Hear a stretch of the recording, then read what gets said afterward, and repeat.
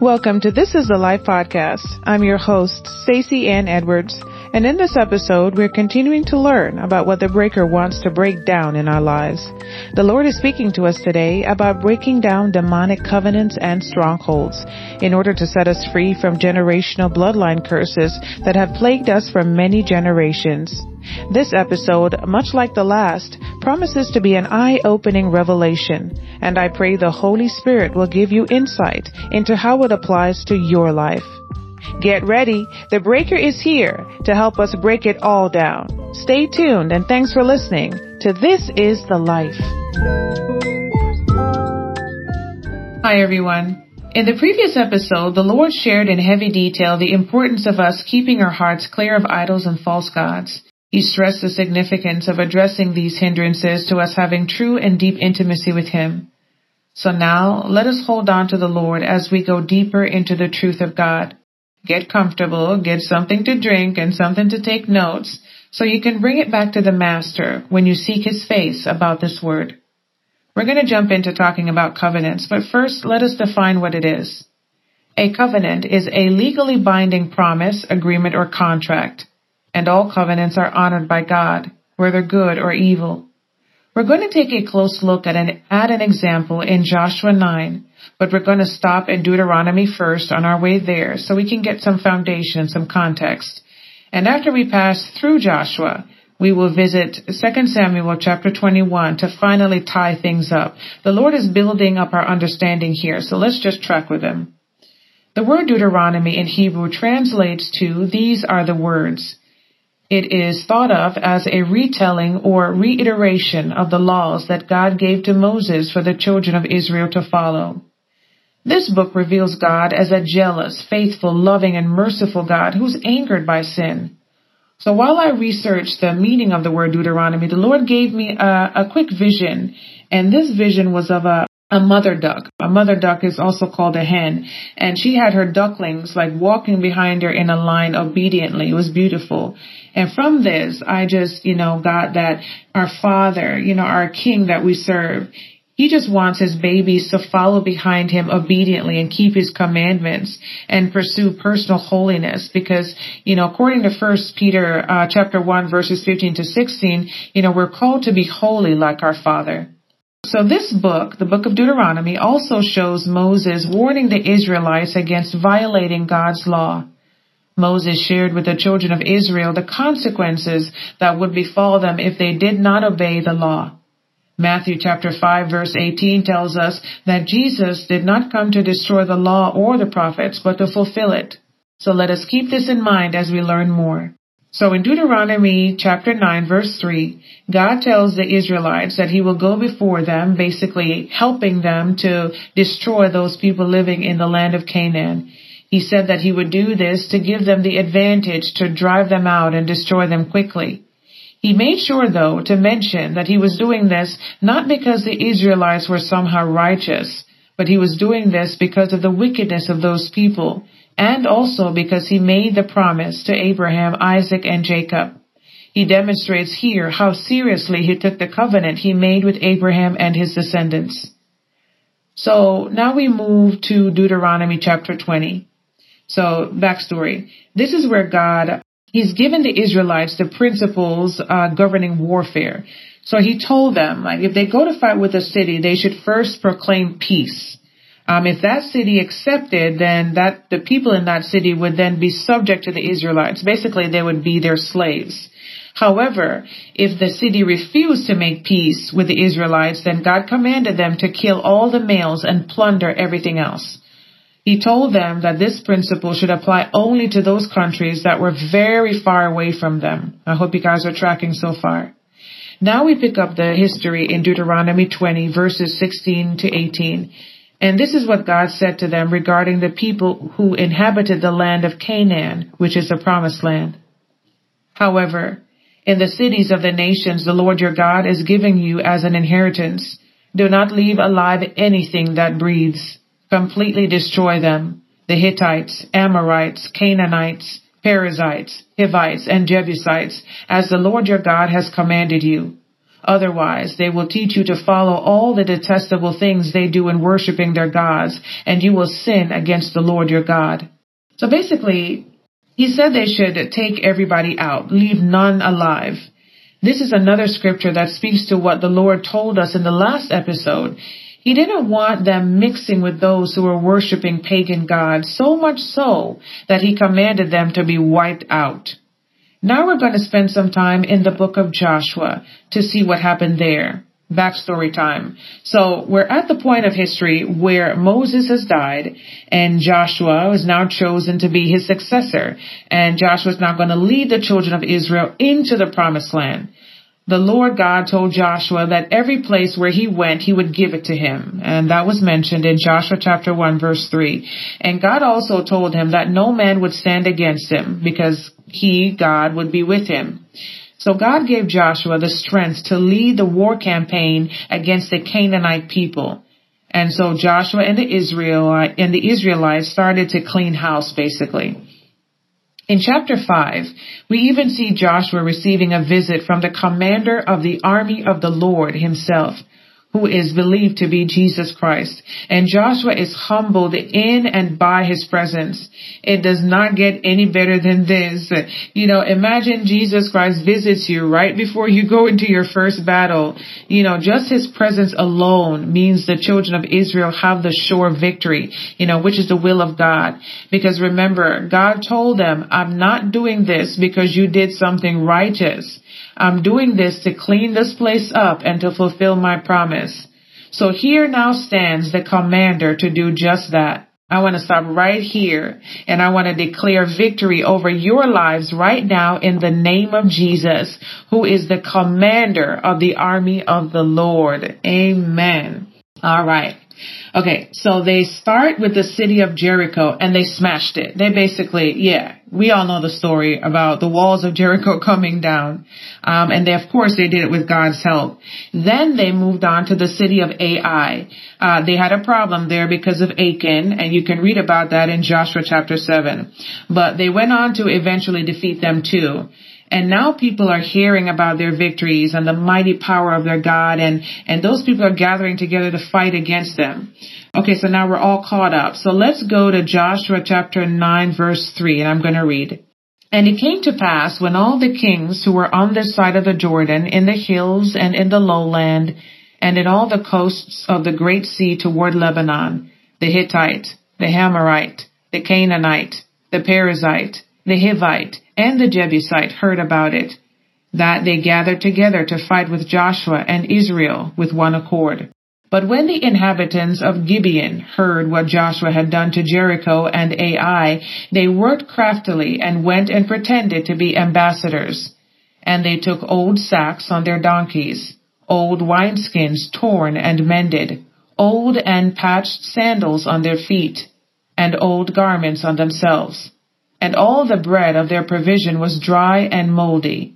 And they went to Joshua to the camp at Gilgal, and said to him and to the men of Israel, We have come from a far country. Now therefore make a covenant with us. Then the men of Israel said to the Hivites, Perhaps you dwell among us, so how can we make a covenant with you? But they said to Joshua, We are your servants. Okay, so basically they deceived them. But to Joshua's credit, he did ask some pertinent questions at first. And the Bible also gives us a clue into who they really were in verse 7. But we see that the Gibeonites maintained the lie. They didn't even flinch. The children of Israel failed to inquire of God about these people who were calling themselves people from afar. And as a result, they were deceived. They were tricked into entering into a covenant with the very enemy God said they should utterly destroy. Okay, so I want to point out something important that the Lord showed me here. I was curious about where they came from, because when you read in scripture about the names of the people in the land of Canaan, the 7 nations of Canaan, the Hittites, the Girgashites, the Amorites, Canaanites, Perizzites, Hivites, and Jebusites in Deuteronomy 7:1, we never see Gibeonites mentioned. So the Lord showed me that in verse 7, the Israelites addressed them as Hivites. And when I looked up the meaning of the word Gibeonites, which is actually pronounced Giv'on in the Hebrew language, it means hilly or little hill. It also means an inhabitant of Gibeon, the city. So from further research, I saw that the Israelites knew what was the truth, that the Gibeonites were in fact descendants of the Amorites and also the Hivites. Are you still tracking with me? I hope you are. So let's now go to Joshua chapter 9, verse 16. We see here that the covenant is honored by God from the reaction of the Israelite rulers of the congregation. And it reads, "And it happened at the end of 3 days, after they had made a covenant with them, that they heard that they were neighbors who dwelt near them. Then the children of Israel journeyed and came to their cities on the 3rd day. Now their cities were Gibeon, Shephirah, Beeroth, and Kirjath-jearim. But the children of Israel did not attack them, because the rulers of the congregation had sworn to them by the Lord God of Israel. And all the congregation complained against the rulers. Then all the rulers said to all the congregation, 'We have sworn to them by the Lord God of Israel. Now therefore we may not touch them. This we will do to them. We will let them live, lest wrath be upon us because of the oath which we swore to them.' And the rulers said to them, 'Let them live, but let them be woodcutters and water carriers for all the congregation, as the rulers had promised.' Then Joshua called for them, and he spoke to them, saying, 'Why have you deceived us, saying, We are very far from you, when you dwell near us? Now therefore you are cursed, and none of you shall be freed from being slaves, woodcutters and water carriers for the house of my God.'" All right. So basically they couldn't touch a hair on them. They couldn't touch them at all. God recognized this as a binding agreement. So if they harmed the Gibeonites, they would have to deal with God, and nobody wanted that. Nobody wants that. So when I was researching this, I wondered how the Gibeonites knew to try that angle, How did they know how to make a covenant with them? Yeah, that was what they needed to do. I wondered if they knew, about God and how he honors covenants, or, if the devil maybe suggested it to them. We know the devil knows God's laws very well. I'm not sure. I pray that the Lord will reveal it. The scripture does say that the Gibeonites told the Israelites that they heard about their victories. But what else did they hear, and who did they hear it from? Let's move on. We now journey to another section of scripture that confirms again that God honors the covenant. In chapter 10 of the book of Joshua, we learn that when the kings of the other cities found out that the Gibeonites had made peace with the Israelites, they decided to launch an attack against the city of Gibeon. The Gibeonites responded by calling to the Israelites for help, and the Bible tells us that Joshua and the Israelites went to their aid. We now pick up the story in Joshua chapter 10, verse 7. "So Joshua went up from Gilgal, he and all the warriors with him, and all the mighty men of valor." I'm jumping to verse 10 and 11. "And the Lord caused the enemies to panic before Israel, who slew them with a great slaughter at Gibeon, and chased them along the way that goes up to Beth Horon, and smote them as far as Azekah and Makkedah. As they fled before Israel, while they were descending the pass to Beth Horon, the Lord cast great stones from the heavens on them as far as Azekah, killing them. More died because of the hailstones than the Israelites slew with the sword." Okay, so we kind of went the long way on this one, because I believe the Lord wants us to see this part in action. Okay, so now remember, these Gibeonites are the same people God told the Israelites to destroy completely, right? And now we see that, when they called for help, Joshua and all the people of war went up to fight 5 kings and their armies in defense of these people. God even told Joshua that he shouldn't fear them. He said he would deliver them into his hands and no one would stand before him. Then in verse 10, the Bible says that God routed them before Israel, killed them with a great slaughter at Gibeon, and chased them down. Listen, I love this part of the story, by the way, because I just imagine our awesome and mighty God, our Father, fighting alongside his kids. Picture it. He's raining down hailstones with sniper precision and ends up killing more of the enemy combatants than the children of Israel did. That's smooth to me. Okay, so notice also, he didn't stop there. More firepower was given to the children of Israel, and the power of God was demonstrated when the Bible says Joshua commanded the sun to stand still and the moon to stop. Let's be clear. God is the one that did it, but Joshua did talk to him about it. So all of this was a glorious victory for the Holy One of Israel and for his children. But notice, God never said to the Israelites, I will not help you fight these people because of the covenant you made with the Gibeonites. He never said to them that, because they didn't seek his face, that he wasn't going to allow the covenant to stand. He honored the covenant. So now as we go to our final stop in 2 Samuel chapter 21, we will see more evidence of this. All right, we got to start with the backstory. So in 2 Samuel chapter 21, we're now entering into the time when David has been named as king. So by this time, he's actually been ruling now for about 32 years. And most recently, in the book of 2 Samuel chapter 19 and 20, he had to deal with his son Absalom trying to take the kingdom from him, only to die at the hands of David's army commander Joab. David also was dealing with an insurrection by a relatively unknown character named Sheba, which was also handled. Then came a 3-year famine in the land, and the Bible tells us that David inquired of the Lord. Did you catch that? David went to God and asked him what was going on, unlike Joshua and the children of Israel back in the day. So that is where we pick up right now in verse 1. Let's read. During the reign of David, there was a famine for 3 successive years. So David sought the face of the Lord.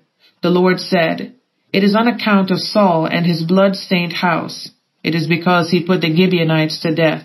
So David then goes to the Gibeonites to talk to them about what could be done to appease the Gibeonites so that God would put a stop to the famine.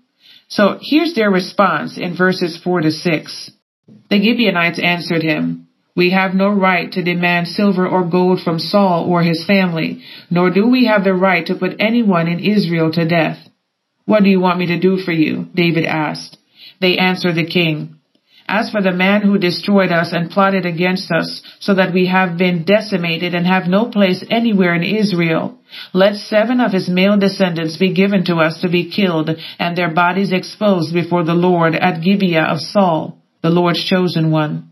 So the king said, I will give them to you. Okay, so we see that David stayed true to his word, and he did give the Gibeonites 7 of Saul's male descendants, and they met their death in the same place that was named after Saul. This entire event, though extremely sad, was a testament again of the truth that God honors covenants. He sent a famine as punishment for Saul's actions against the Gibeonites, and if that wasn't proof enough, the Lord pointed out to me in verse 7 that David spared the life of Jonathan's son, Mephibosheth, because of the Lord's oath that was between David and Jonathan. In other words, God honored the covenant that David made with Jonathan when he was still alive.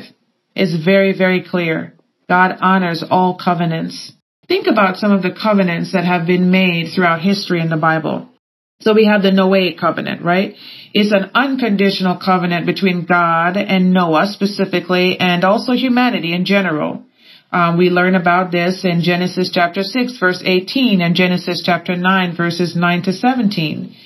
There's the Abrahamic covenant that's made between God and Israel. In this covenant, God promised many things to Abraham. One notable promise is that the families of the world will be blessed through the physical line of Abraham. We learn about this in Genesis 12 and 3, and also in Genesis 22, verse 18.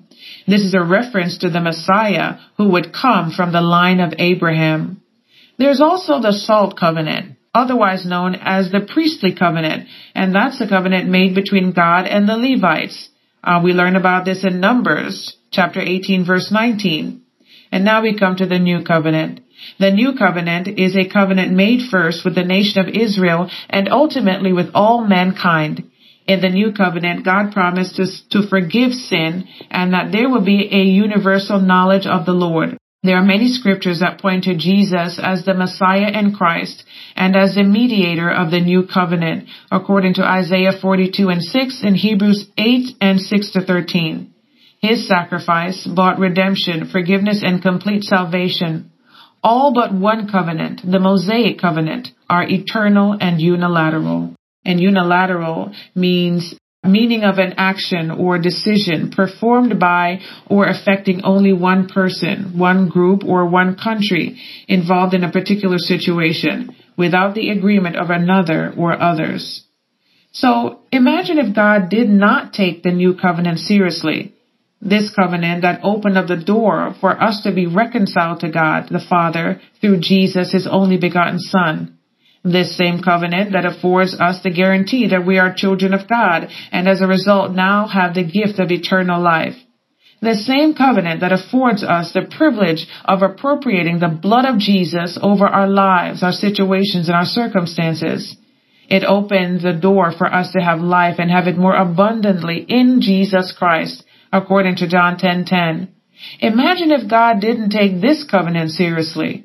We would be in some serious trouble. Our takeaway here is that the covenant Joshua and the Israelites made with the Gibeonites stood. The covenants made by God stood and are still standing. And so are the covenants that our ancestors and we ourselves have made. For us, the difference now is that under the new covenant, we have been given the authority to appropriate the blood of Jesus to break covenants that are not of God, that do not glorify Him, and those that keep us in bondage. 1 John chapter 3 verse 8 tells us this, "Little children, let no one deceive you. He who practices righteousness is righteous, just as he is righteous. He who sins is of the devil, for the devil has sinned from the beginning. For this purpose the Son of God was manifested, that he might destroy the works of the devil. Whoever has been born of God does not sin, for his seed remains in him, and he cannot sin because he has been born of God." And we learn in John 10:10, "The thief comes only in order to steal and kill and destroy. I came that they may have and enjoy life and have it in abundance, to the full, till it overflows." The enemy cannot operate in our lives unless we come into agreement with him, unless a covenant is formed at an altar at a point of entry. A sacrifice at an altar seals the agreement between the spirit and the human, affecting his bloodline for generations to come. In Genesis chapter 1, verse 26 and 28, we learn that we are made in the image of God and that we were made to be fruitful, to subdue, and to have dominion over the earth. Psalm chapter 8, verses 4-6 also reinforces this truth when it says, "You have made him to have dominion over the works of your hands. You have put all things under his feet." We see here proof that God never gave rulership or dominion to spirits. He gave it to humans, to mankind. So the only way a spirit can operate in the earth is to come through covenants made at altars. As we learned in Exodus 20 and 24, whenever or wherever we come to worship God and seek Him in a place where His name is recorded, in other words, where His name is remembered, called, recognized, or brought to mind, He said that He will not only come to us, but that He will bless us. Alternatively, wherever or whenever we seek to satisfy our fleshly desires or seek to inquire of anything and or anyone that is not of God, or anywhere His name is not recorded, we will be met with a curse, which comes through covenants formed with demonic spirits. For those who are tracking the word, the scriptures referenced here can be found in Exodus 20, verses 1-17, Leviticus chapter 19, verse 31, Leviticus chapter 20, verse 6 and 27, and Deuteronomy 28. We need to be aware that demonic covenants made by our forefathers and our ancestors, our family members, and even by ourselves are still being honored and kept, even though we may be saved and living holy and consecrated lives before the Lord. Here's a quote from Francis Frangipani. Quote, "Satan has access to the domain of darkness, but he can only occupy those areas where mankind through sin has allowed him." Unquote. Be reminded, God knows. God knows and sees all, and it is His desire to set His people free from any and all forms of hindrance. The breaker wants to break down any covenants made at demonic altars that are keeping us and our generations bound. For some of us, there may be a history of secret covenants made through the altars of sorcery, witchcraft, voodoo, Santana, fraternities, sororities, and that also includes quote-unquote Christian fraternities and Christian sororities, also Freemasonry and other secret societies. Also, these demonic covenants can be formed through engaging in witchcraft activities, including the use of astrology, horoscopes, psychics, tarot card readings, tea leaf readings, palm readings, fortune telling, yoga, techniques used to meditate without the living God, crystal healing, reincarnation beliefs, Reiki, the use of sage, spirit guides, unicorns, shamanism, chakras, acupuncture, numerology, angel numbers, angel readings, affirmations that do not include the living God, dream catchers, drum circles, fairies, hypnosis, and many other New Age practices. God is light. Therefore, if we are not in Him, we are in darkness. According to 1 John chapter 1 verses 5 to 9 and John chapter 3 verses 19 to 20. The breaker is here to break down that which the enemy is using to tie up our bloodlines and to lock down our destinies through demonic covenants. Out of these demonic covenants comes strongholds of the enemy. And strongholds are the results of the manifestation of the curses on our bloodlines. I repeat that. A stronghold is the result of the manifestation of the curses on our bloodlines. Instead of the blessings the Lord intended for us to receive, curses were released because of disobedience. Let's look at some definitions so we can get a better understanding. A curse is defined in the English Language Dictionary as a solemn utterance intended to invoke a supernatural power to inflict harm or punishment on someone or something. The Hebrew word for curse is arar, and it translates to abhor, to detest, to cause or produce a curse. Alternatively, a blessing is described as God's favor and protection in the dictionary, and the Hebrew translation of the word barakah means the result, which is prosperity and good of every kind. It is a source of blessing, praise of God, a gift and a present. A stronghold is a place that has been fortified so as to protect it against attack.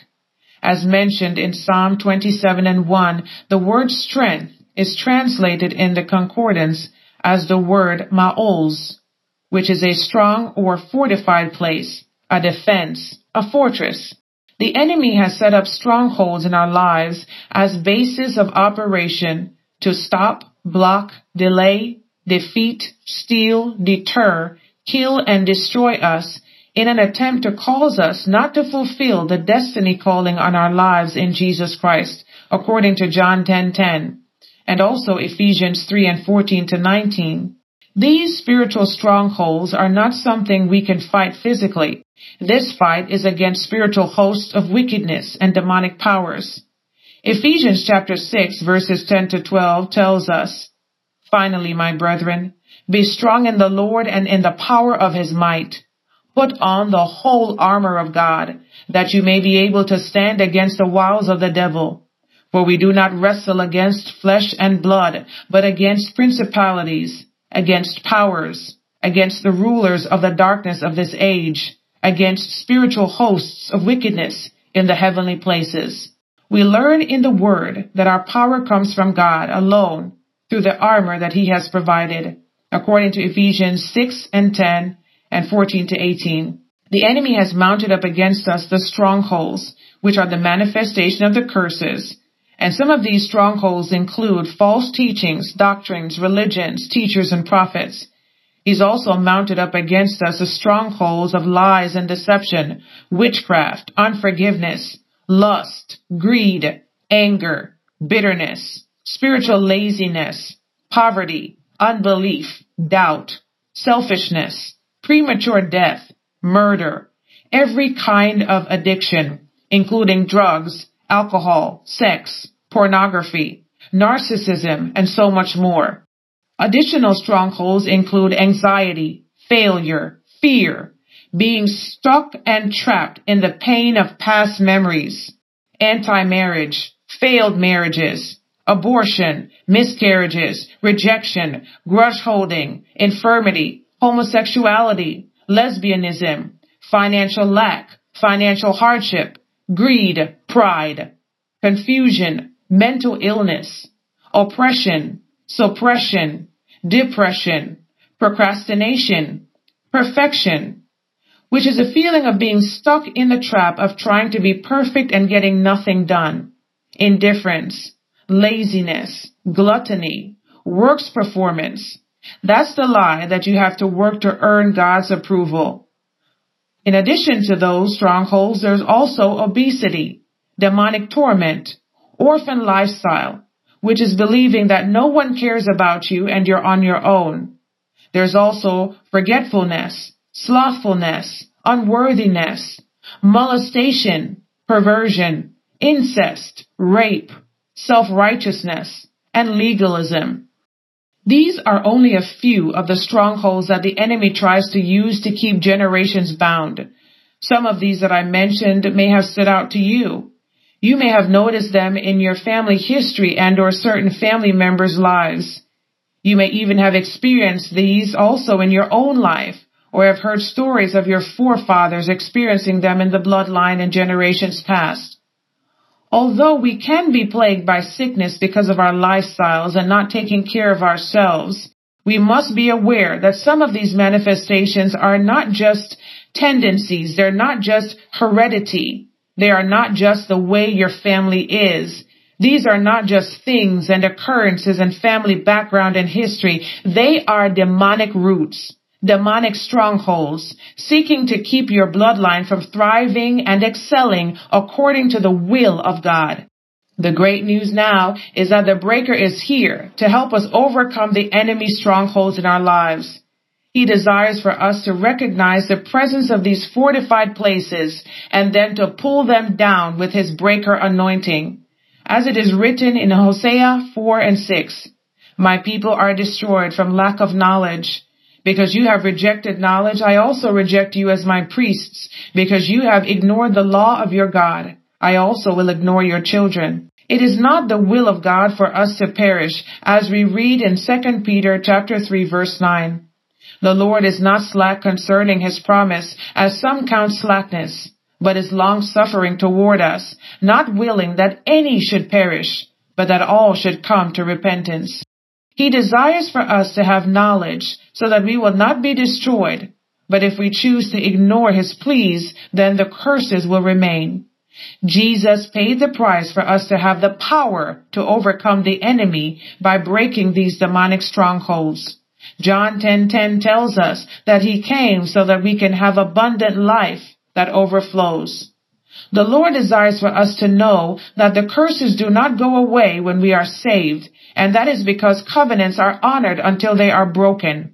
He didn't go through all of this for nothing. He longs for us to receive deliverance and healing. For those who have accepted him in their hearts and lives as Savior and Lord, his will is for us to live healed, healthy, and whole in him for the glory of God the Father. As it is written in 2 Peter 2:29, "Who himself bore our sins in his own body on the tree, that we, having died to sins, might live for righteousness, by whose stripes you were healed." Jesus loves us. He loves every one of his children, and that is what this message is all about. He paid a very high price for all of us because of his deep and unending love. And right now he lives to intercede on our behalf, according to Hebrews chapter 7 verse 25. He is our great high priest and our advocate and mediator in the courts of heaven, where Satan the accuser accuses us continuously. Jesus wants to be the only stronghold in your life, as it says in Psalm 27 verses 1-2. "The Lord is my light and my salvation, whom shall I fear? The Lord is the stronghold of my life. Of whom shall I be afraid? Jesus wants to be the strength of your life, as some translations put it. In verse 2 to 3, it goes on to say, when the wicked advance against me to devour me, it is my enemies and my foes who will stumble and fall. Though an army besiege me, my heart will not fear. Though war break out against me, even then I will be confident. Who do you think those enemies are fleeing from? It is Jesus, your stronghold. Notice the word says when the wicked advance. It doesn't say if. They will come. But as it is written, they are the ones who will stumble and fall because Jesus will be your stronghold. You will no longer be bound to weakness and defeat by the devil, but to strength in the Lord Jesus Christ. He is calling you now. Will you listen? Will you respond?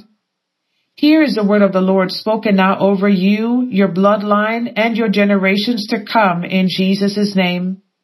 Jeremiah chapter 30 verses 16 to 17. But all who devour you will be devoured. All your enemies will go into exile. Those who plunder you will be plundered.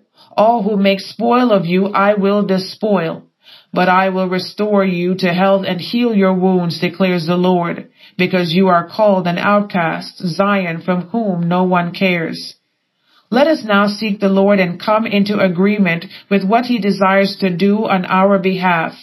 Let us repent of our iniquities and the sins of our forefathers and ask God for forgiveness in the name of Jesus for any and all secret or public covenants made with the devil. Let us break these demonic covenants by faith in the name of Jesus, and thus breaking the chains, the ropes, the walls, and fortresses that are being used by the enemy to bind our bloodlines. Let us seek the Lord and ask for revelation from the Holy Spirit about what curses have been levied upon our bloodlines and are now being used as legal rights against us by the enemy. Let us make way for the breaker, the King of glory, to go before us and help us break down all demonic covenants, strongholds, and altars for His glory. Notice I said help us. This means that a partnership is required. He shows the way and we walk in it. He supplies the weapons and the strength and we use it. It is time to break it all down. I invite you as a child of God, those who have accepted Jesus as Lord and Savior over their lives, to say this prayer in faith. My Father in heaven, I have heard your voice. Your words are coming through clearly, and they are hitting my heart through the power of the Holy Spirit like a hammer hits a rock. The Bible tells me that your words are a fire and a hammer that breaks the rock in pieces, according to Jeremiah 23 and 29. So I receive your word spoken over every rock and hard place in my life today. I come in the name of Jesus Christ, your beloved Son, in whom you are so very well pleased. He is the one who gave himself willingly so that I could now have this life in him. You said in Hebrews 4 and 16 that I could come boldly to the throne of grace to seek grace and to obtain mercy in my time of need. And today, my Father, I am in need. I thank you today for your loving kindness. Lord, you are always watching over me and protecting and shielding me. You are my good shepherd, and I give thanks to you today.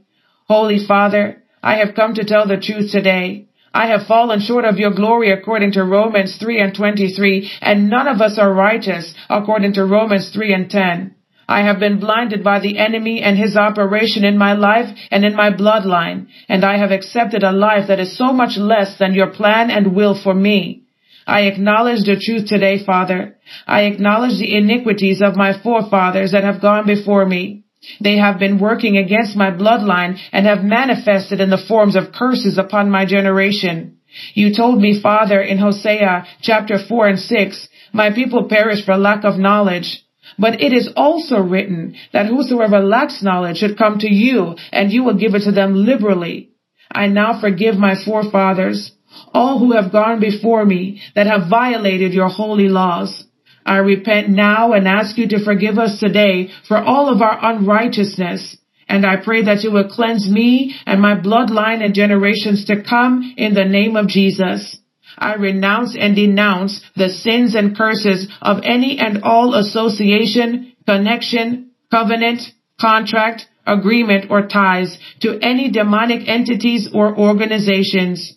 I separate myself from any demonic practices and covenants, and I ask for your forgiveness today in Jesus' name.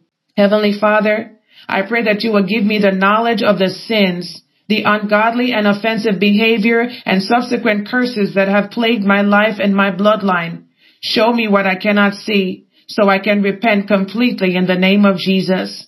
My Lord, I humbly ask you to please reveal them to me. Show me every last one that has been the cause of me living a life that is not the abundant life you died for me to have. Rip off all of the covers so that I can see clearly. Open my spiritual eyes and ears so that I can see and hear what the Holy Spirit shares with me. Wherever there is any agreement with the devil in my life that I am unaware of, expose it. Wherever I have come into agreement with or formed any demonic covenants, please reveal it. I declare that I am a child of God because I have confessed with my mouth that Jesus is Lord, and I have believed this in my heart that you raised him from the dead, according to Romans 10:9.